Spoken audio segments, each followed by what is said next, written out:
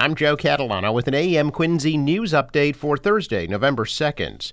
A Revere man is facing charges of driving around in Quincy with a loaded gun and drugs in his car. Police stopped 37-year-old Mukunda Najmika at the Furnace Brook Rotary at about 1 o'clock Tuesday afternoon after spotting him using a handheld cell phone. Officers quickly learned that Najmika was wanted for a gun offense. Officers also spotted steroids in the car for which Najmika had no prescription. A search uncovered a loaded black Smith & Wesson 9mm handgun in the vehicle for which he had no license. Najmika now faces multiple firearms and drug offenses in Quincy District Courts. A Superior Court judge yesterday denied a request by lawyers representing homeless families in Massachusetts to temporarily bar the state from capping the number of families offered emergency shelter. The ruling helps clear the way for Governor Healey to institute the new policy. Healey has said the cap will kick in when the number of families hits 7,500. At that point, the state will create a waiting list. Those with the highest needs will be prioritized. As of yesterday, the state reported 7,388 families were enrolled in the state's emergency shelter system, with 33 families enrolled just in the prior 24 hours. Healey has said about 40 to 50 new families are requesting shelter each day, and that an influx of migrants is driving the spike in demand. Critics say Healey's plan violates the state's right to shelter law. Under the law, Massachusetts is legally required to provide shelter to eligible families through the Emergency Assistance Program. Lawyers for Civil Rights, a nonprofit based in Boston, filed the class action lawsuit on behalf of 3 families on the brink of homelessness, arguing that Healey's changes are being rushed into place without any public process or required notice to the legislature. When the legislature funded the program, it required the agency in charge, the Executive Office of Housing and Livable Communities, to give lawmakers about 3 months' notice of any changes in case they wanted to intervene. In her ruling yesterday, the judge said that under the guise of requiring the administration to notify the legislature, she didn't have the authority to prohibit the administration from exercising its discretionary authority to manage the emergency assistance program. Turtleboy blogger Aidan Kearney's criminal proceedings have become a First Amendment battleground as the Holden man faces witness intimidation charges tied to his controversial coverage of the murder case against Karen Reed. He appeared in Norfolk Superior Court yesterday seeking to overturn the bail conditions set during his district court arraignment earlier this month, which included orders to stay away from and have no contact with several witnesses in Reed's case. The judge didn't issue a ruling and took the matter under advisement, noting that the lack of a specified distance in Kearney's stay-away orders seems to be an ambiguity that does limit what he can do. Kearney has so far published 200 installments of his series on Reed, who is accused of backing into her boyfriend, Boston Police Officer John O'Keefe, with her SUV and then leaving him to die outside a fellow Boston officer's home in Canton last year. The sensational murder case is rife with speculation as Reed's lawyers argue that she's being framed and that other guests at the home are to blame for O'Keefe's death, a theory prosecutors have repeatedly denied. Kearney, meanwhile, has used his social media platforms and website to promote the defense team's allegations of a cover-up. His blogs, social media posts, and live stream videos about the case are marked by provocative rhetoric and in-your-face reporting tactics that often prompt tense interactions with his subjects. On his website, Kearney sells a slew of Karen Reed-themed merchandise, as well as T-shirts and other items branded with his own mugshot and slogans like "Free Turtleboy" and "Journalism is not a crime."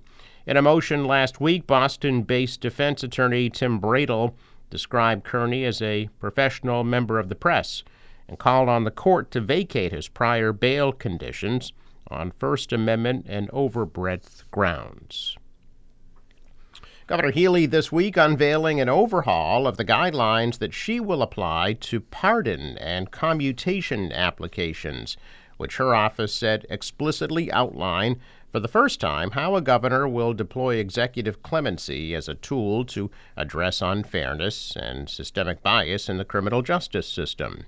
Martin Healy of the Mass Bar Association said the new guidelines clearly reflect a more fair and equitable approach to the clemency process by taking into account both historical injustices and modern criminal justice jurisprudence. The guidelines were last updated by Governor Baker in 2020. Healy, who served as Attorney General for 8 years before winning election to the coroner office, also recommended 2 new pardons this week. She proposed forgiveness for Robert Miller, who was convicted in 1992 of counterfeiting licenses, and for Eric Nada, convicted in 1996 on a distribution of a Class A controlled substance. Both men were in their early 20s at the time that they were convicted.